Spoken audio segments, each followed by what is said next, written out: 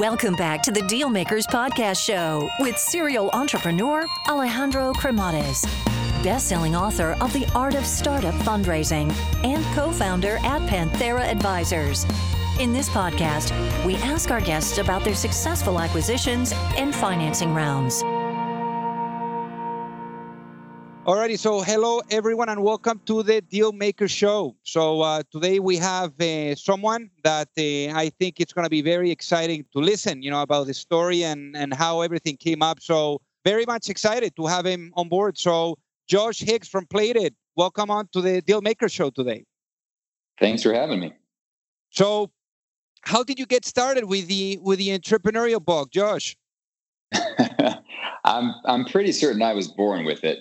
My mom is an engineer, and I really just grew up in a household with things being built and taken apart, and a healthy dose of encouragement to build my own things. And I also grew up during the early days of the internet, so it always just kind of seemed like what I wanted to do. That's amazing. I mean, I see that right out of college you founded CWise, and what was the story behind this business? The story behind that business was, so you got to remember this was 2003 or so. Right. So probably a crazy time to be starting a business.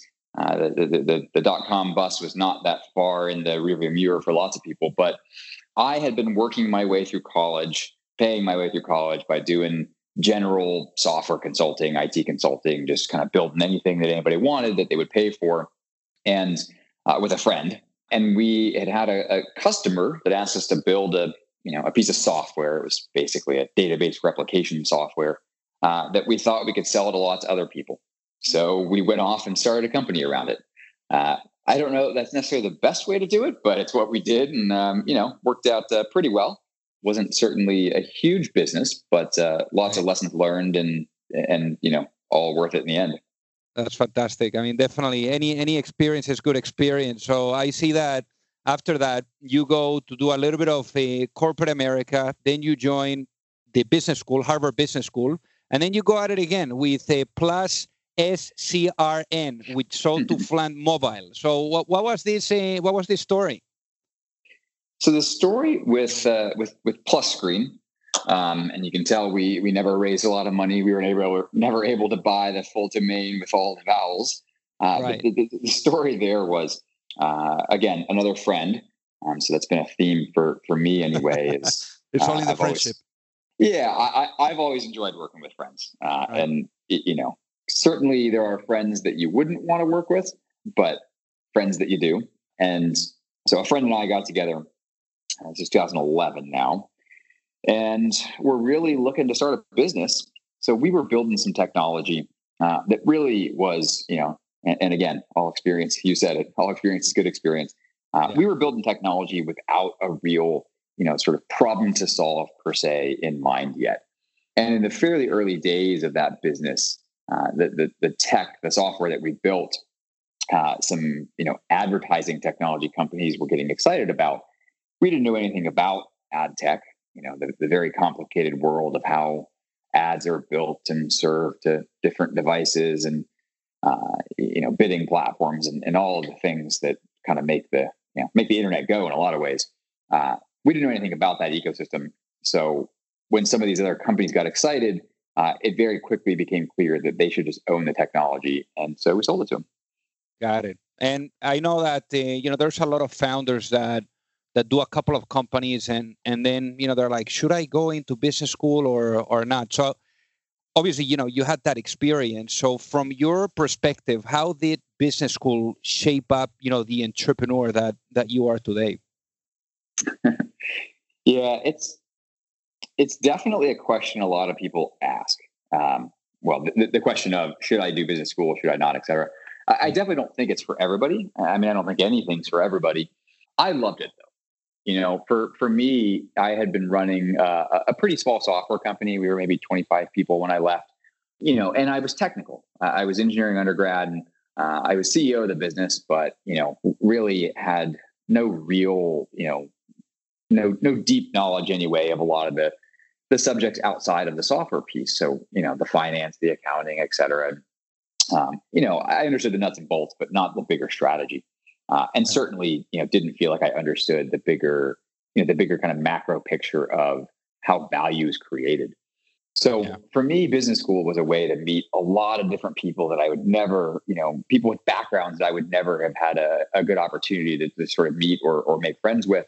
And just a great life experience. It was a way to travel and be exposed to a just more diverse world than I otherwise would have, including intellectually diverse world. So, there's folks in business school that were coming out of nonprofits, that were coming out of, certainly banking and consulting, but coming out of, NGOs and more technical things than I was doing, and pure brand marketing, which I had, no exposure to. And so it was really, I think, the kind of magic of putting all those pieces together.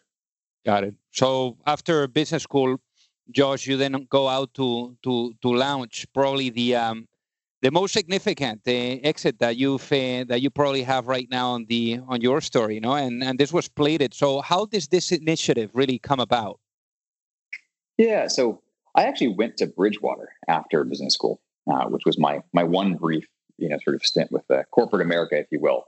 Right. Not traditional corporate America per se, but great experience nonetheless, and lots of lessons there that I think have been popularized in recent years by Ray Dalio, and certainly some of the influences that we used in building the culture here. So the way that we got started, again with a friend, definitely a theme there. So my co-founder Nick and I had met, basically day one in business school. So we've been friends for 4 years at this point. Knew that we wanted to work together, knew that we had complementary skill sets, not the same skill sets, which I do think is important. So there was never, any real tension about who should run engineering. I was technical, he was not. That was easy. He was always better at the marketing and a lot of the PR and the public facing stuff. So he would do a lot more of that, as well as operations, et cetera. He was a Marine at one point. So we got together, knew that we wanted to work together, but didn't know what. So hopefully I learned the lessons from a lot of the, prior experiences, and really started looking for a problem that we were passionate about. And for both of us, health and wellness was a big piece of that. So, he had been a Marine. We had both been competitive athletes at one point. We wanted to work on, health and wellness, or at least it was one of the sort of areas that we looked at. And, it's obvious, but pretty quickly realized that food and nutrition were, some of the biggest parts of health and wellness. There's lots of controversy around what exact sort of nutrition people should, follow, et cetera. But I don't think it's controversial to say that, what you eat influences your health in a big, big way. And that there were lots of, consumer demand to eat more perishable, more fresh food, less processed, less packaged food, to cook more, and so really over the course of about 6 months, we spent researching and kind of narrowed in on the first version of Plated. And like everything, or at least I think like good consumer businesses, we built a product that was for ourselves first, because we understood ourselves as the consumers in a deep way, but then also went out and tried to validate and make sure that we weren't the only people. It wasn't a very sort of weird niche market that was just Josh and Nick, and that there would be other people who would want this product, and then set about testing it. So built a light website, found ways to get people to visit it and make sure that people would buy this, who weren't just friends and family, that weren't just humoring us. Got it. I mean, obviously, I have been a customer of Plated, but for those that are listening, what was that business model that ended up being the one for Plated? So, the problem we're solving for customers is really people who want to cook, and that's not everybody. But like I said, I don't think anything's for everybody. Not the iPhone, not the most popular products in history. Yeah. So, for people who want to cook, whether they are currently or are not, so certainly people want to learn, et cetera, we make it easier for them. So, we deliver all the portioned ingredients, so the exact amount of herbs and spices, et cetera, along with chef-designed recipes to help make it easier for people to cook. There's no sort of planning. You don't have to go to multiple, grocery stores and find all these specialty ingredients. And, what you should end up with at the end is really a restaurant quality meal that you've made. You can certainly leave out, the salt if you want, or et cetera. So there's, an element of control and understanding of what you're eating, but we're helping you cook more. Got it. And I understand that you guys went to Techstars. Is that right? We did. So how was the experience for you guys? How was the, the before and after of Plated after the experience? So for us, Techstars was, at least then, we were relatively, late stage. The business was relatively sort of well established. So I suspect that, we got something slightly different than a lot of companies, get out of it. Overall, it was great. It certainly helped a lot. And I think we probably got three main things out of it. The first was just press, which is important, right? Especially for a consumer business. People pay attention to companies that are in Techstars. It helped, kind of open doors. We met some of, some reporters and sort of tech industry folks through the program, which was great. The second thing was probably the artificial deadline of demo day.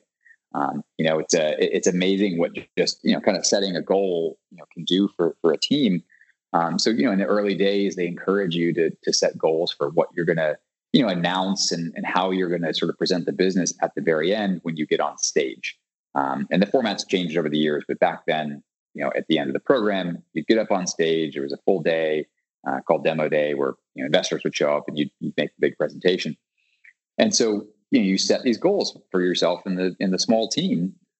These are the features, these are the, the number of customers, et cetera, that we want to be able to announce on the day when we get up on stage. And having that goal is really, powerful. And I think helps, sort of just focus everyone's energy on, working even harder for those 3 months, which is the length of the program.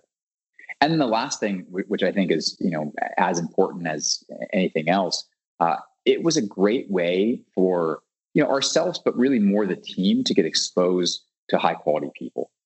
So, every week, probably every day, there were, high quality entrepreneurs and investors and other folks who were in the office, in the Techstars office for, lunch and learns or other, kind of programming.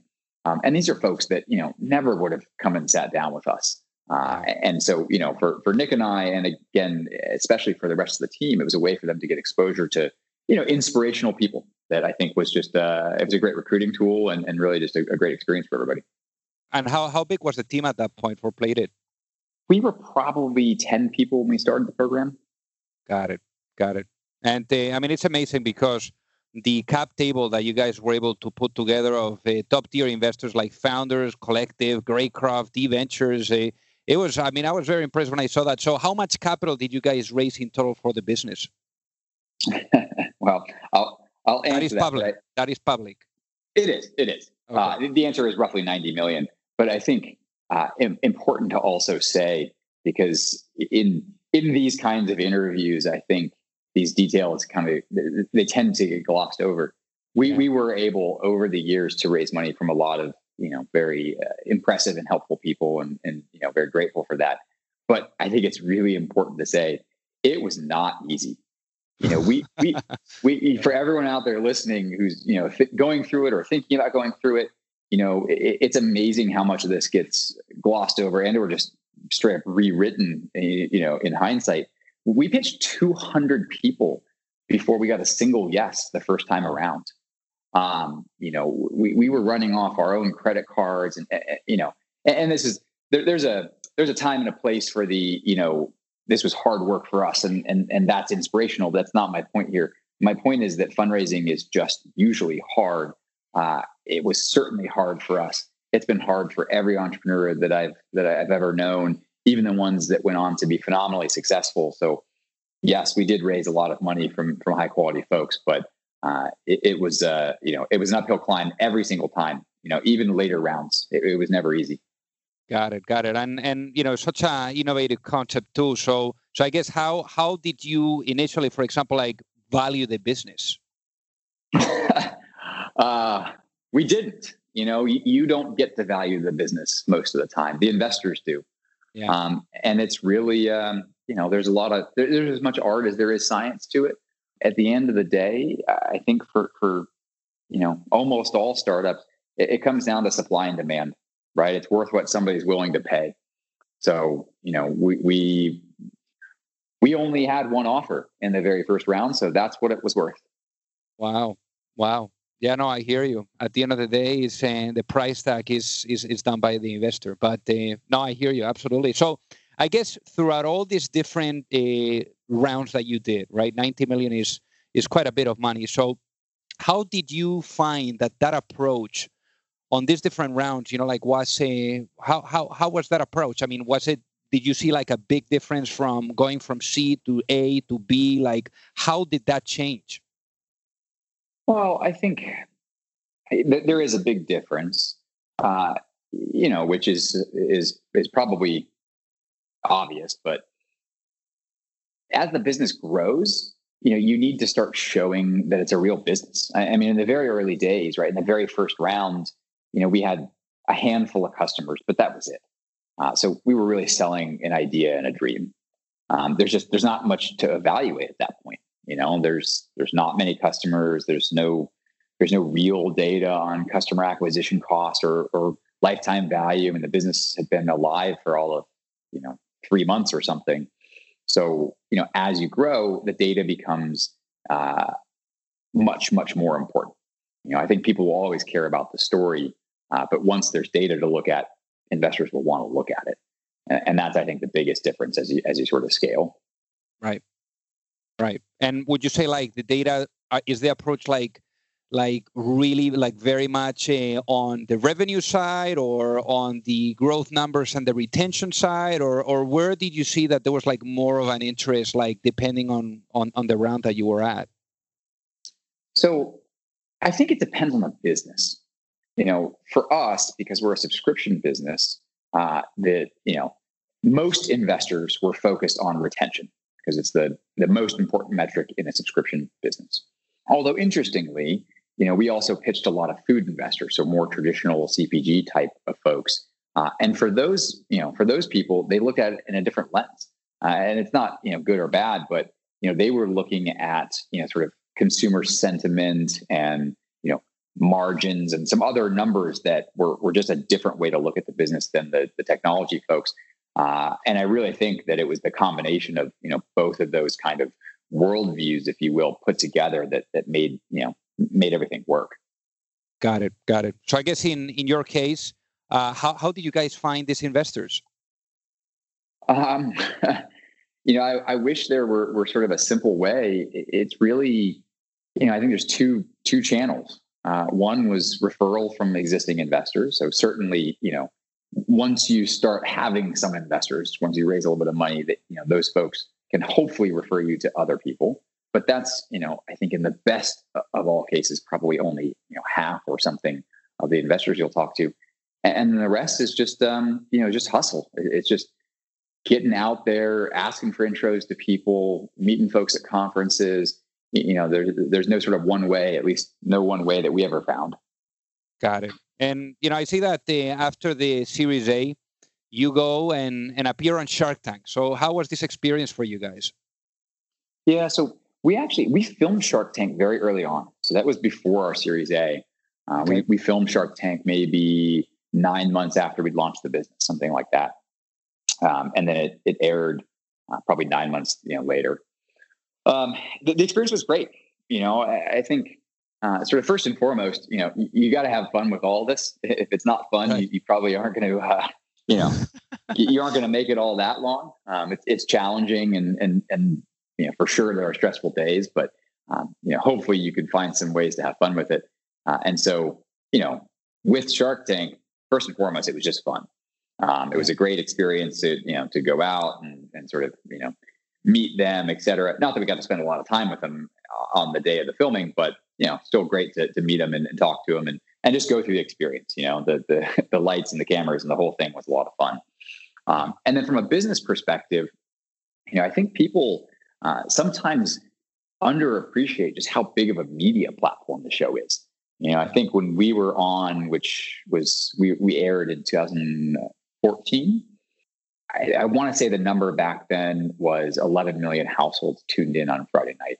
And I don't know what it is today. It's probably only grown.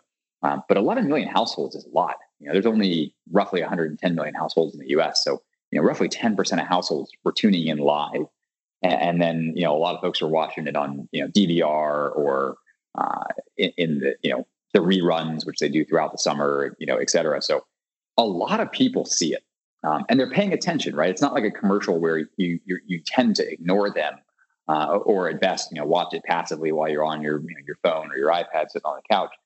People tune in to watch because they do a good job, kind of curating the products and the companies.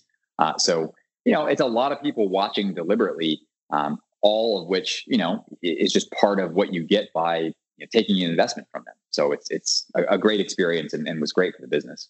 Yeah, I mean, I actually saw one of the screenshots that you guys were sharing with like over 10,000 people on Google Analytics on your website. So did you experience like any type of issue fulfilling all these subscriptions that you were receiving? We did.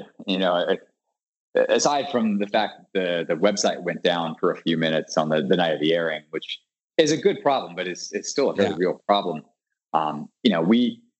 We had to spread the new customers out over a couple of weeks because we couldn't fulfill it all in 1 week, which hopefully most customers had a good customer experience with us and were patient with the wait. But as much as you want to fulfill all the orders immediately, we weren't able to. Yeah, no, I hear you. But that's definitely, as you say, a good problem to have. So switching gears here a little bit, how did the acquisition of Plated by Albert Sons come about? So, we very early on got some, I think, very, very great advice, which was to get to know all of the different, companies and leaders in the industry. So, we tried to make a very deliberate effort. Once a quarter, we're going to reach out to, a different company and just build a relationship. We were actually trying to sell our meal kits through grocery stores for years, really. And deals with big companies just take time. So, it's not a bad thing per se, but we had spent time reaching out to all of the major, grocery chains, along with a lot of other food industry, companies. And so, last year, when Amazon bought Whole Foods, I think was a big part of it. There was, sort of overnight, a lot of activity in the space, right? In the food space, in the grocery space. And a lot of people, reevaluating their strategies in pretty quick fashion. And so it quickly became obvious to us that, the best company, the best meal kit experience for the customer was going to be one where you could go into a store and buy the kit, where you could have it delivered on demand, where you could subscribe, probably for a discount, and really just meet the customer everywhere that they want to be met. And that's what the deal allowed us to do.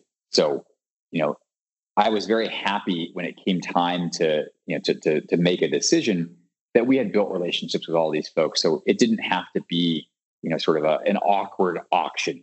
It didn't have to be a scramble to get in touch with any of them. It was easy to just reach out and restart, conversations that we had been having for years. And talk to folks and do it in I think an orderly, sort of respectful way that had a great outcome for everybody. Of course. And I think that's a very good advice because people, in many instances, they wait until the last minute to really build those relationships and they take time. So I think the fact that you guys did that is really fantastic. Yeah. I mean, it's, people use the marriage analogy. It's probably overused, but, getting into business with somebody is a big decision. And so we wanted to make sure that we knew our sort of future business partners and vice versa. I think good leaders want to know the people they're getting into business with. And you can't do that in a matter of days or even weeks, really. Not in the same way you can if you're doing it without the pressure of sort of a deal or a competitive, auction situation. I don't think anybody likes for the first call to be, hey, we've gotten a bid from another company and you have 48 hours to respond. I don't think that's the best way to maximize value or to set the business up for long-term success. Got it. And I believe the terms are public. So what was the transaction? Well, the terms have been reported. They've never been confirmed. The headline media number has been $300 million. Got it. And obviously, I don't want to dig into that because I don't want to get you in trouble. But how do you keep your investors in the loop through the M&A process? Well, we had a very active board, as I think all well-run companies do. So, our major investors, the investors who had invested the most, were on the board. And so, throughout the deal process, we were having very regular, board calls and board meetings. So, like most companies prior to that, the board meetings were quarterly. But as we moved into a mode of considering selling the business, and it's always a process, we started having calls. I mean, it was probably once to twice a week to keep everybody updated.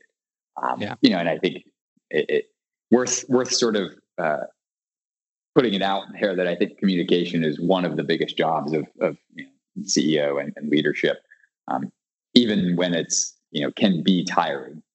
Having the same conversation with 10 different people, so that you're giving them the chance to ask you questions privately, and sort of respecting the fact that they've invested in your business, can be tiring. When you need to have those over and over, but it's important. Yeah. So did you have like any learnings? Because I'm sure that going through such a stressful moment in the business, right? Because it's doing a transaction of this nature is not easy, but I'm sure you learned a ton from a corporate structure perspective and really from having a really good solid board. So what were your biggest learnings throughout this experience with Plated on having an effective board of directors? Yeah, I think like a lot of things, it seems so obvious in hindsight. And I guess I find that a lot of the most, powerful sort of lessons are things that are probably ultimately simple and straightforward.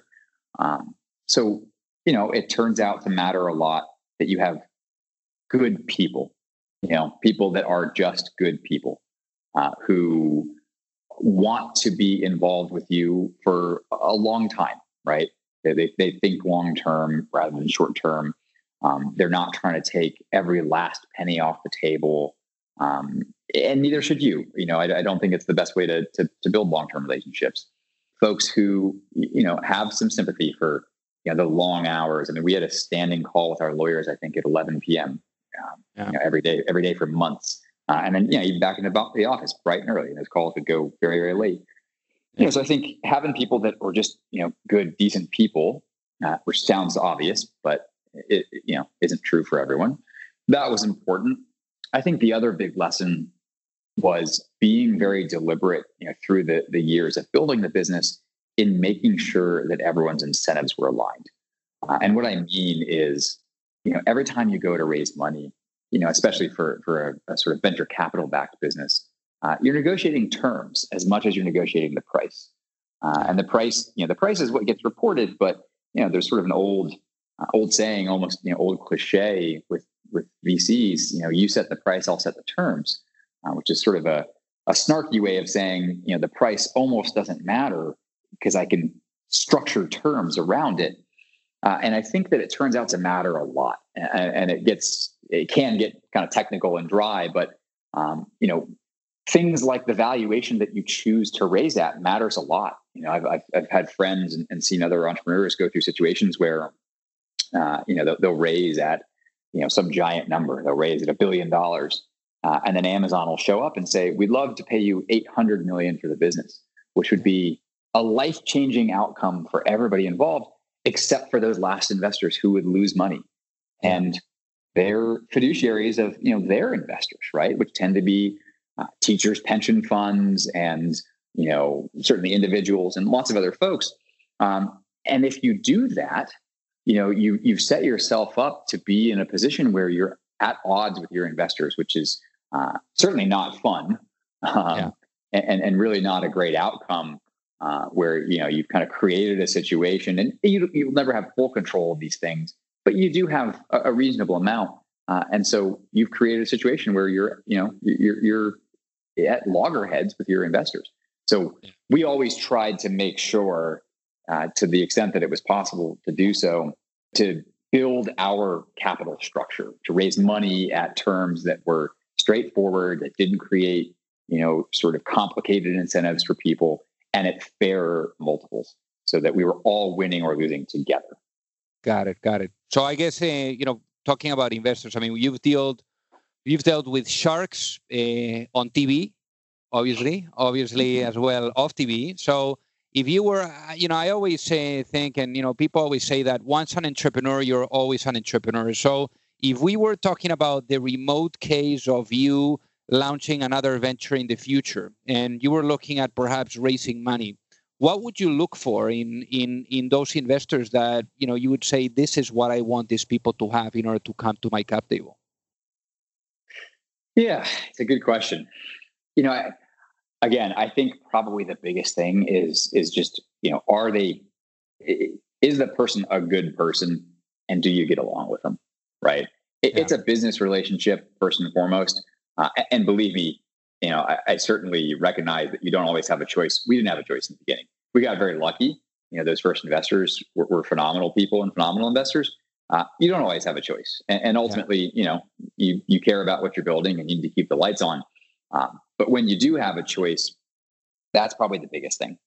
And sounds obvious, but I think a lot of people can tend to get enamored with, the big name firm or whatever it is, and maybe not pay attention to whether the partner has a good reputation, or even more simply, whether you just get along with them, right? And there's plenty of good folks out there that you just may not get along with all that well, or enjoy spending time with, and you will spend a lot of time with them. So that's the biggest thing. Then I think there's the more technical details. So making sure the terms are good, and produce alignment, right? Not taking the last possible penny off the table. Yeah. Asking questions around things like where they're at in the fund life cycle. VCs, generally speaking, take money from their investors and invest it for 7 to 10 years, and then they're expected to give it back. And so if you take an investment from them at the very end of that fund life cycle, it can sometimes create pressure to sell the business or to somehow provide liquidity for them, pretty early in your business life cycle. So, I think there's just a bunch of technical factors and then some really important human ones. And hopefully you are fortunate enough to be able to make those choices. Got it. And just to close the loop on the acquisition, from the moment that you guys said, okay, let's take a look at this seriously, to the moment that the deal was closed, I mean, was that a long process? It was a pretty quick process for us. Okay. It was about 90 days, which I think was for a couple of reasons. One was, I think, sort of testament to the quality of our partners in Albertsons. And then on our side of the fence, one, we had, as I mentioned, built relationships with all these other folks. So, there was no sort of giant process where we had to go out and sort of, get introduced and solicit offers from everybody else. It was a professional process that we could run quickly. And then also internally, we had invested a lot in sort of our, internal controls and such. So all the documents were in order, the financials were audited, et cetera. So a lot of the relatively boilerplate, kind of M&A work moved pretty quickly. Yeah. And that's great. I mean, 90 days is really impressive. I mean, typically what I've seen and also what I have experienced, my last company, that was like a 6-month process to get it to the finish line. But I mean, in 90 days is fantastic. So I know not only from experience, but then also from other people that we have on the show, they share how stressful the process is, right? And I guess that in your end, like, how did you manage this roller coaster of emotions during the process? Who said I managed it? I mean, maybe you didn't, but you tell me about it. Yeah. I mean, it is stressful. I don't think there's any way around that. I think that's, it all kind of comes back to the people, and that's where having, a great team, makes it sort of bearable. And there were a lot of long nights, and it is very stressful, and it's hard not to read into every last word. It's sort of like being in high school and texting this girl you're interested in or whatever it is again. Like you're reading into every word and every email, and they took 3 hours to respond to that email. And was there a hidden signal in there? I mean, it's hard not to sort of to play that game. Yeah. And it does become all consuming throughout the process. And I think just having a good team that had experience, and we're had good relationships. I mean, we spent a lot of late nights in the office, and the fact that we were a tight team that we're and hopefully always will be friends, I think helped a lot. That's amazing. And I guess through this process, was it one of you guys responsible for it, or was it like you and Nick, or who was really like driving this? Who was the one leading it? Yeah, so I think to that last point, it really is a team effort. Yeah. I was CEO at that point, so was leading the effort or sort of kind of quarterbacking it. But it really is a team effort. Everyone has big roles to play in these processes, and so I think the CEO has the sort of benefit of representing everybody else's good work, but it really is a big team. Absolutely. So I guess it's pretty amazing journey with Plated, Josh. I mean, you've seen the full cycle of building, financing, scaling, and then being able to do an exit, which is remarkable. So I guess looking back now, Josh, what has been your biggest lesson with Plated? Well, first off, thank you. And it's hard to, I don't know, it's hard to pick just one. And it seems sort of mundane, but I do think it really all does come down to the people, and the people are the ones that drive execution. And I think that's what wins or loses.